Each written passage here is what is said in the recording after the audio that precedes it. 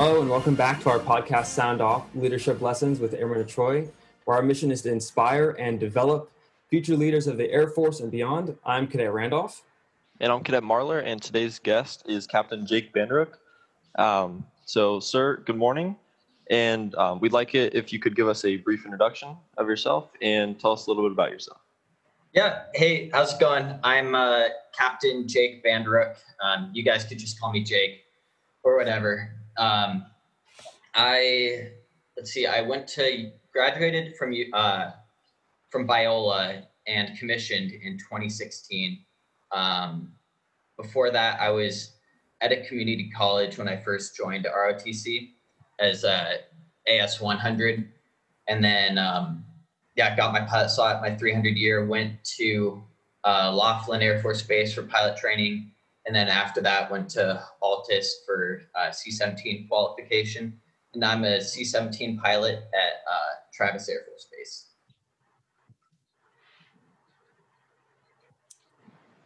Very, very cool.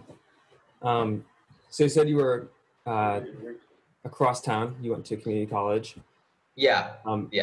How was it commuting to USC on Fridays? I mean, it was long. I remember what did we do? Like 7 a.m. or something like that for PT. It was only one day a week, so it was never that bad though. Yeah, so during this podcast, we'll kind of work our way up, like from ROTC transition into the Air Force. Okay. So as a cadet, what were the things that you did during training that most stood out to you and carried with you into the Air Force?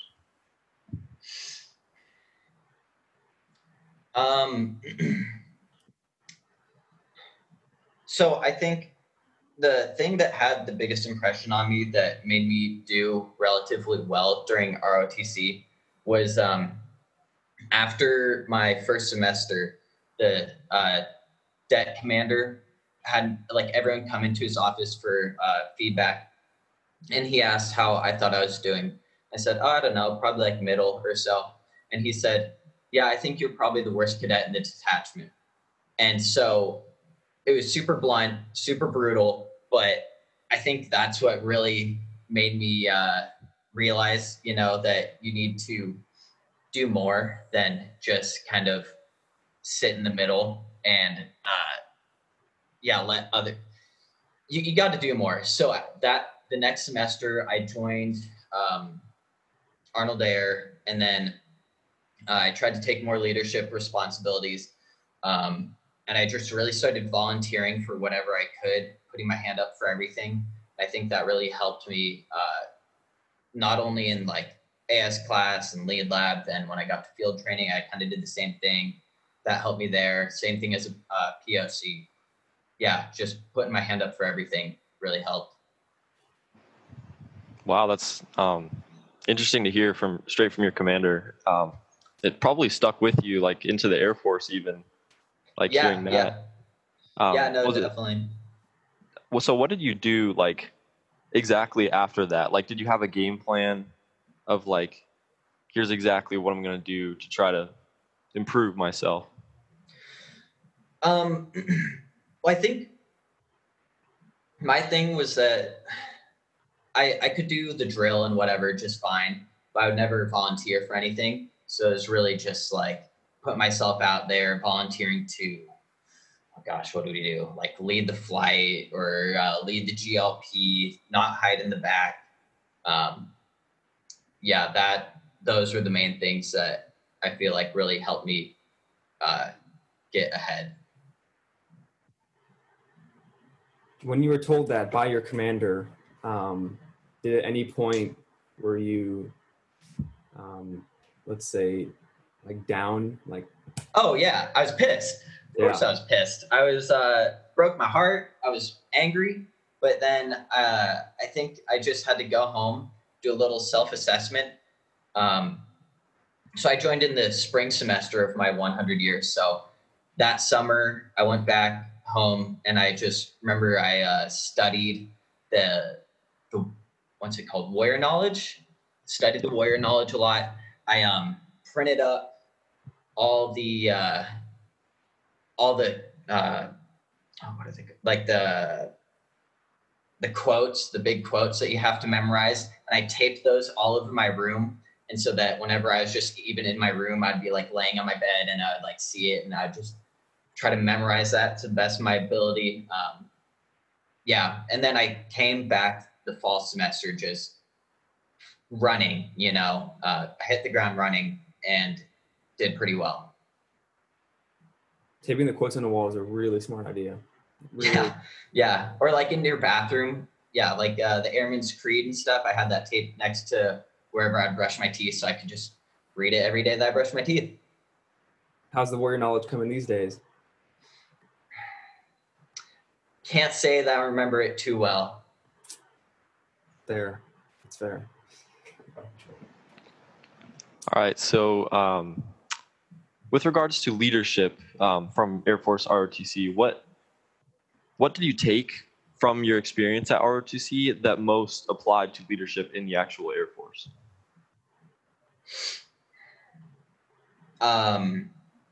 So being a pilot is kind of weird, right? Compared to a lot of other jobs in the Air Force. A lot of other jobs, you'll come in as a second lieutenant, you'll immediately have a team of 10 to 20 enlisted people under you that you're supposed to lead. Coming in as a pilot, you start pilot training and everyone there is a second lieutenant and you have like no enlisted people under you. You're just there to learn. And even then you go through, you'll become a first lieutenant. And I didn't really have any real leadership experience until I started flying the C-17. And that's about 2 years after you even start pilot training, right? And even flying the C-17, it's different because we have a crew and normally when we go on the road, it's like 5 people. And that's like the most amount of people that I've ever led. And so it's different than other jobs, but where was I going with that? So I think a lot of it is instead of that kind of relationship where you have people under you or whatever that you need to lead, it's more of peer leadership when you go on the road. Everyone says that there's no rank when you're on the road, so you call everybody by their first name because when you try to establish a rank in an airplane, it just doesn't work out well. And that's how accidents happen and mishaps happen. So you all try to consider yourself equals. And so it was a lot more of like peer leadership that we had to work with, like as a POC working amongst your fellow POC or a GMC working amongst your fellow GMC. Yeah. Does that answer your question? Yeah. So how long would you be with one air crew and how would that affect like the leadership situation and like bonding between all of you? Yeah. So we go on missions. Usually they're like 6 to 9 days, something around there. The one that I'm on now will have been gone for like 3 weeks. And you're just with that one air crew for that amount of time. Okay. Yeah. So for every assignment that you go on, does the air crew switch up? Yeah. You almost never fly with the same crew twice. You'll fly with like the same people multiple times, but the likelihood of you getting the exact like same 5 or 6 people every time it's not likely at all. Do you find that advantageous, or do you think there's pros and cons to both? There's definitely pros to flying with the same people over and over again because you could kind of get in habit patterns and okay, this is how this person operates. This is what they're thinking. I know that you could kind of predict what they're going to do more. So I definitely like flying with the same people more and more, but then it's also good to fly with new people. Cause I learn the most whenever we're on the road together and we're having discussions about flying or leadership or whatever. And it's really good to get those new perspectives in. Right. Yeah. So during our first podcast, we talked to Second Lieutenant Justin Thompson, who also happens to be stationed at Travis Air Force Base. He's waiting to start flight training, UPT. And so he talked a lot about that horizontal peer leadership. Do you think that's something that's exclusive to like the C-17 mobility community? No. That I would say that would be for the majority of air crews. I'm trying to think if there's anything that would have more like top-down leadership.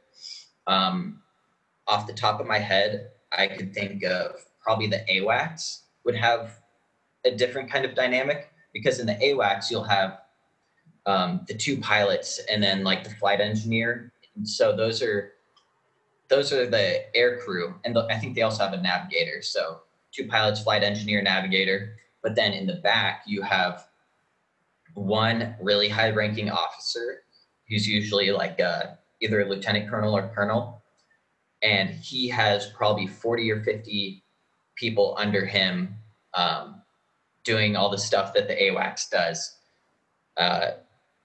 That's everything else in the aircrew community is definitely more horizontal.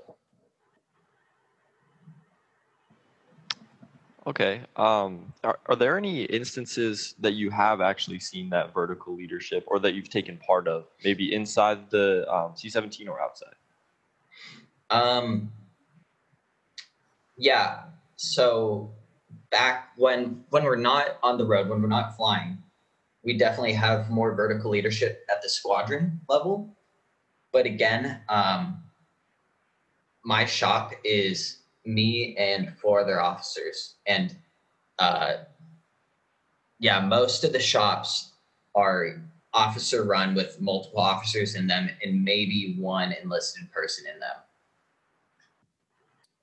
Out of college, were you expecting to be forced into a leadership position? Were you surprised that after becoming a pilot that there wasn't as much leadership going on? I think I had a pretty good grasp when I graduated college. I think I knew what I was going into because I'd gotten the chance to talk to other pilots, and they said a pretty similar story where they literally had zero top-down leadership experience up until, really, you don't get a whole lot of that until you hit major in the flying community. All right, so sticking with that topic of transitioning to the Air Force, were there any other things like leadership or not that surprised you once you got into the Air Force? Not that I could think of right now. That's good. I'll think about it. Yeah. That means ROTC did a good job. Yeah. Yeah, I felt pretty prepared coming out of ROTC, going in. Transitioning to our next topic, which is Air Force bases.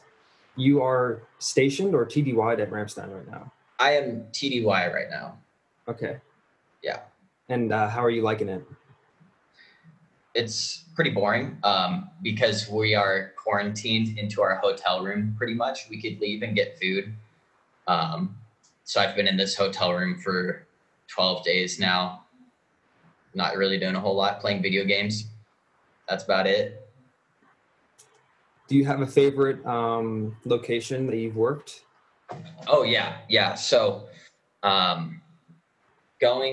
flying out to Spain in Rota Naval Air Station. That place is super fun to go to. Ramstein, the place I'm at right now, is really fun to come to, like when COVID isn't a thing.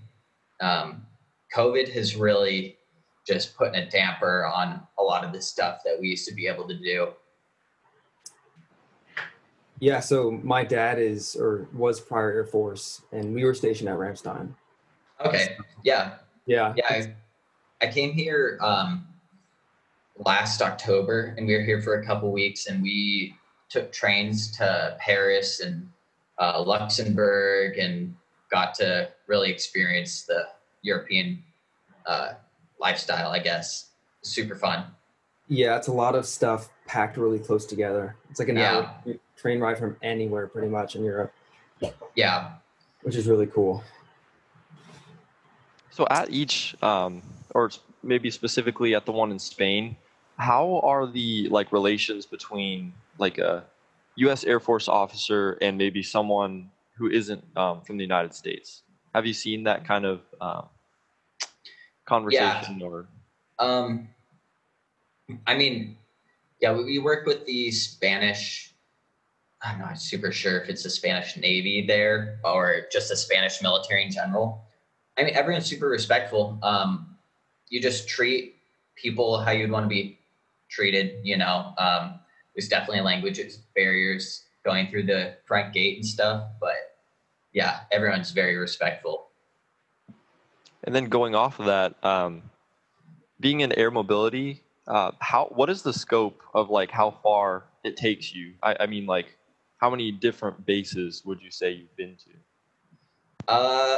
I've been to 32 different countries. So, wow. Yeah, and I've been to I've flown into probably like 10, 15 different US states. I'm gone a lot. Normally we're gone about 2 weeks out of every month on the road, just flying around. But yeah, we go anywhere. So being like to that many places, what do you think you've taken from that, like as a leader and as a person? That's a good question.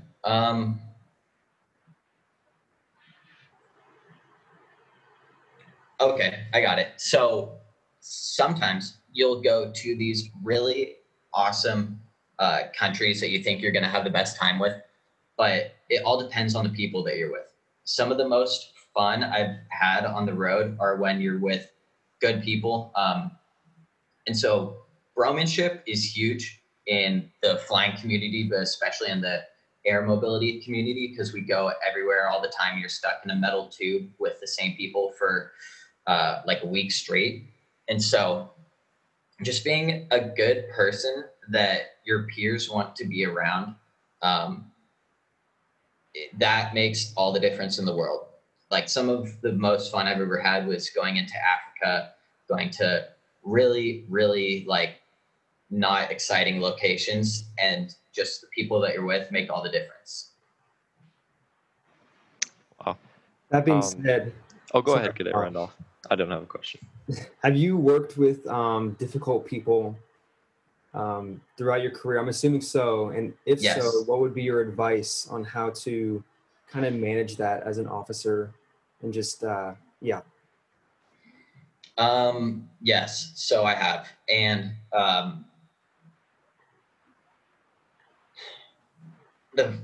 it depends on the situation that you're in, because pilot training is different. Pilot training, a lot of the instructors will intentionally be difficult to work with or to please. And so that time you kind of need to suck it up unless it becomes like actually dangerous or something like that. So then definitely talk to someone. But if you're in pilot training and they're being difficult, sometimes you just have to just get through it and live to fly another day, you know? Right. But yeah, when you're on the road or flying a local with someone that's just difficult to work with, you could be polite, obviously be polite. But you could tell them, hey, you know, I don't like it when you, or could you ask them, could you not talk when I'm flying through a couple 100 feet when I'm about to land or something, if they're doing something that bothers you. And any good person would obviously listen. But sometimes, yeah, you'll encounter those people, and yeah, sometimes you just got to deal with it still, you know? Yeah. With those types of people, how does the reaction change when it's someone being difficult, like in your leadership above you versus someone who might be below you in leadership?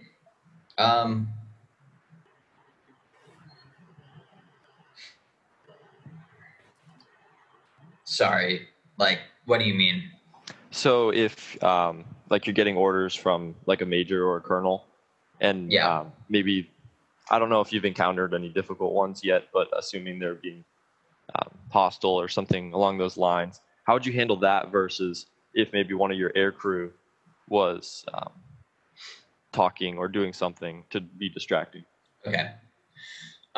So yeah, everything's different on the ground or when you're flying. On the ground, I was told when I was in ROTC, everybody gets one but sir, or I think they said two but sirs. So, they tell you to do something, you say, but sir, I think that this way is better. And they tell you to do it again. You can say, but sir, one more time and have a really good reason. And if they tell you to do it again, you just got to do it. In the air, it's extremely different because safety of flight is the most important priority, right? So if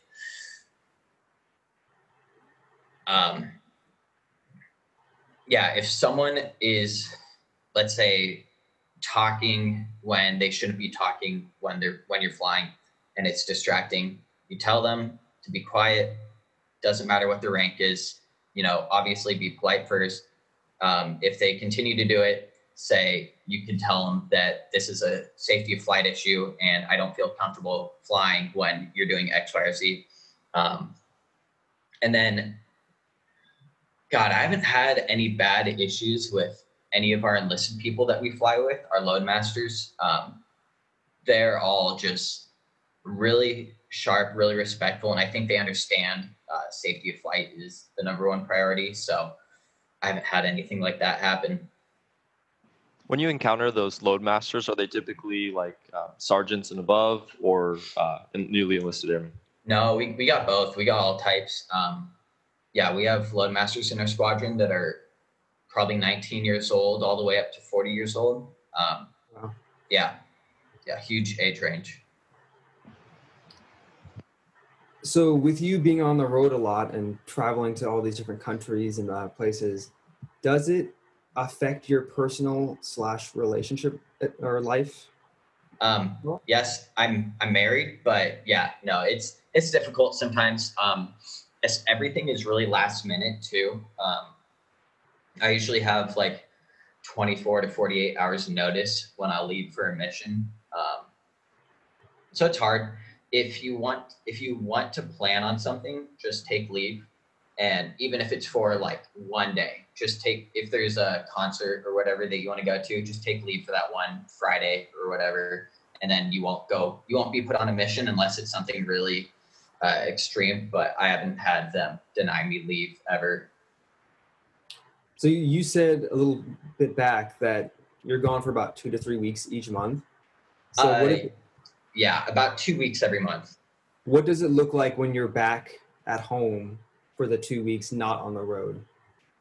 Yeah, so when we get back on the road, we get 1 hour off for every 3 hours that we were gone, up to 4 days. So when we get back, usually have like 3 or 4 days off.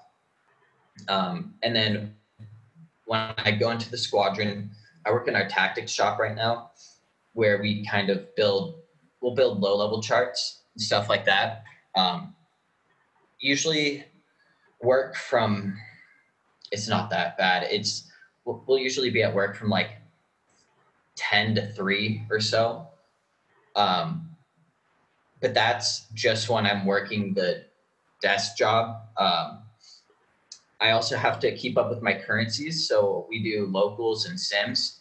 And I usually try to get like 1 or 2, usually I would say two a month, either a local or a sim or both.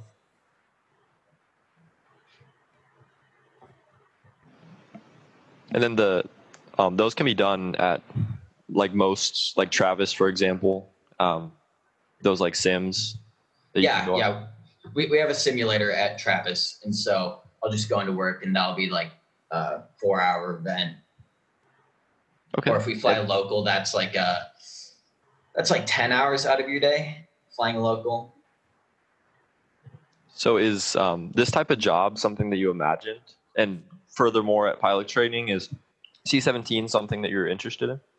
Yeah, C-17 was my top choice.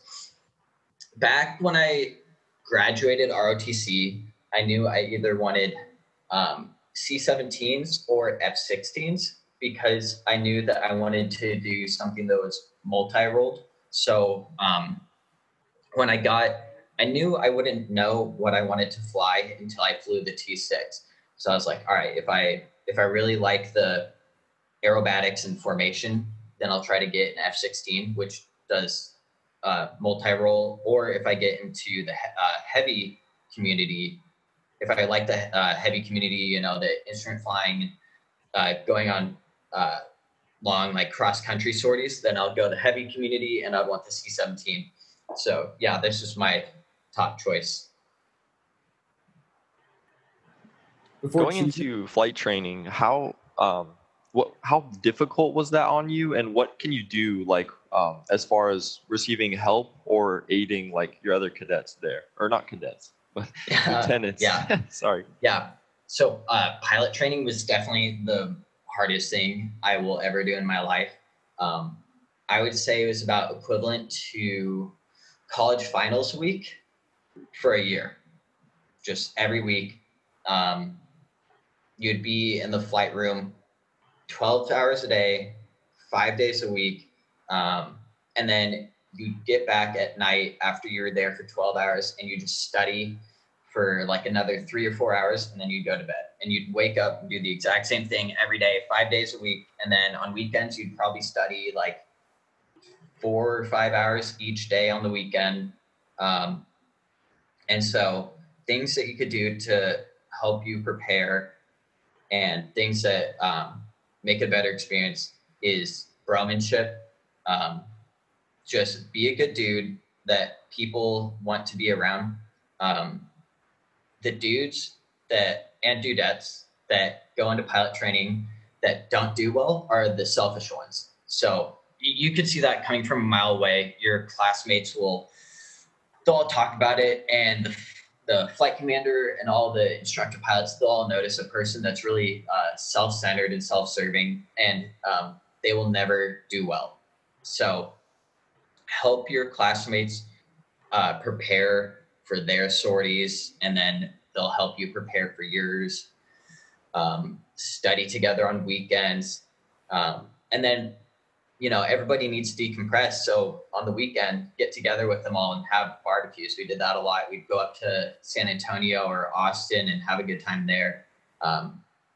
Just be that person that people want to be around. From what you've heard, do you think that kind of experience was similar across different AFSCs and training that your fellow cadets went through? AFSCs, like other jobs in the... Yeah, so if they were training for like intelligence, so on. I don't know. I'm not exactly sure how theirs plays out. So prior to going to flight school, sir, this is kind of a backtrack a little bit. But really quickly, what did you major in? And if at all, did it affect or apply to your career field? So I got my degree in sociology, and major doesn't matter at all for pilot training. There is a lot of, not a lot, but there's some aerospace engineer people that they would debate with the sim instructors would teach the academic classes, and then they would end up debating the sim instructors when they're trying to teach aerodynamics. And it was just annoying. So no, your major degree doesn't matter at all for pilot training. So just go into flight school with an open mind. That's what it sounds like. Yeah. So how long have you been a C-17 pilot at this point? I started, so I graduated pilot training in the summer of 2018. And then I went to Altus after that. Graduated Altus April of 2019. And then I had to go to SEER after that. And so I started flying the C-17 operationally on missions last summer. So summer 2019. what do you find the most rewarding out of being a pilot, or what do you love most about your job? I know it sounds corny, but I really like the community, like just the people that I'm with. I think on the enlisted side, the load masters are the best part of the enlisted force in the entire military. They are so sharp. They do their job so well. They're so professional. And then the pilots too. I don't think anyone really gets through pilot training without being like a hardworking, motivated person. So everyone's really hardworking, but again, like everybody's good to be around too in my community. Yeah, just the quality of the people is as good as it gets. So thinking long term, do you imagine you'll try to fly as long as you can, or is there something you had in mind once you get out? You mean like after the military? Yeah. Yeah, I'll probably want to do the airline thing afterwards. Okay. Is that something that you've had in mind ever since graduating? You wanted to be an airline pilot afterwards? Yeah, that wasn't the driving goal, but I think it's just the best career option afterwards that I could do. And it sounds fun too. Seems like it would be pretty similar as far as mobility goes, with going to one place, staying there, transitioning elsewhere, traveling around. Yeah. It's definitely a little bit more Gucci of a lifestyle than I live, and my life is already pretty Gucci as it is, but yeah, they do less trips than we do, which would be nice, but yeah. So, speaking on AFSCs and C-17s, what is the most exciting mission that you've ever flown, or what's a good mission story that you are willing to share? Okay. The most exciting, the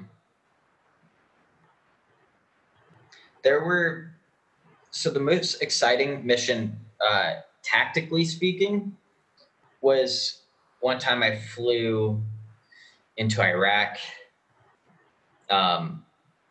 into a not very good part of Iraq. And I can't give a whole lot of details about it, but it was really spooky. And yeah, that was, I know there's not a whole lot that I could talk about for that one. One of the, God, I don't know if I want to tell this one.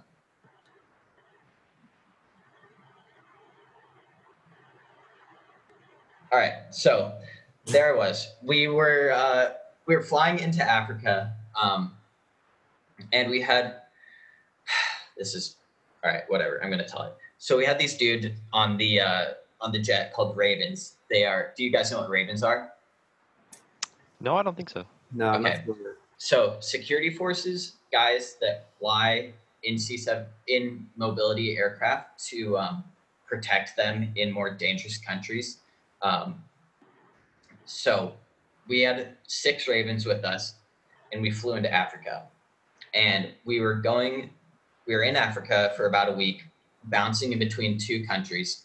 And as you can imagine, with 6 Ravens and 6 crew members on board, the bathroom got kind of gross, got pretty stinky. And we land at the first location and we say, hey, we need you to service the lab for us. And they told us that they didn't have any lab servicing capability.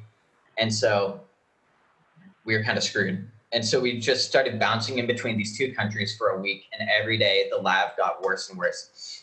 And not to mention the jet was cooking in the 120-degree African sun.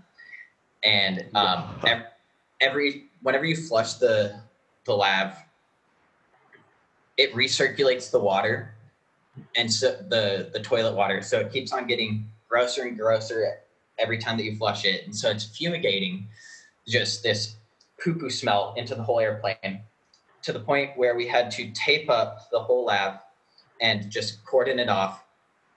And eventually we go to this African airport and we ask him, can you do something about the lab? And this dude walked up underneath the jet in shorts, sandals, and a short sleeve t-shirt. And he just reached up and he unbuttoned the lab port and out dumped 14 gallons of gross poo-poo water all over him. And we're like, we need to leave. So we left. And the next day, we came back to the same airport, parked in the exact same parking spot. They didn't even bother cleaning it. So the African sun had turned this fluid into a cracker of poop. And it was, that's my, I don't know, that's the funniest story that I got. But it's crazy. Yeah. Unfortunately, my most exciting story I can't really tell. One of my most rewarding was we picked up this dude. The C-17 does aeromedical evacuation missions. And we picked up this dude in a Pacific island who was losing a lot of, he was like hemorrhaging blood. I don't remember exactly why, but we were flying back to Hawaii to take him to the hospital, kind of picking our way through thunderstorms, and he lived. So that was pretty rewarding. Yeah. Did you ever get to talk to him or see him or like hear from him afterwards? No, Wow. He was unconscious the whole flight, and so never got to talk to him. So I'm assuming it's another Air Force guy. I think so. Yeah, he's either Air Force or Army. Yep. Yeah. That's good. Looking out for our people. Yeah. All right, sir. So before we close, do you have any last questions, Cadet Marler? No, I'm good. Do you have any stories about ROTC that you might be willing to share? Or do you have any questions for us cadets who are still at Cadet 060?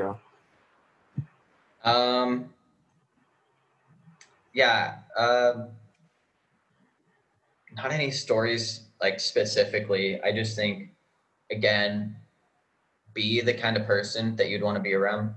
And that's going to get you further than anything, especially if people can see that you're trying hard and working hard, but at the same time still setting aside time to help others. You know, if you see a dude that's struggling, I know it's hard because of COVID, but see someone that's struggling, learning how to make hospital corners, taking that extra like 5 minutes to help him learn, that will stick with him. And then, people remember stuff that you do for them. So just keep that in mind.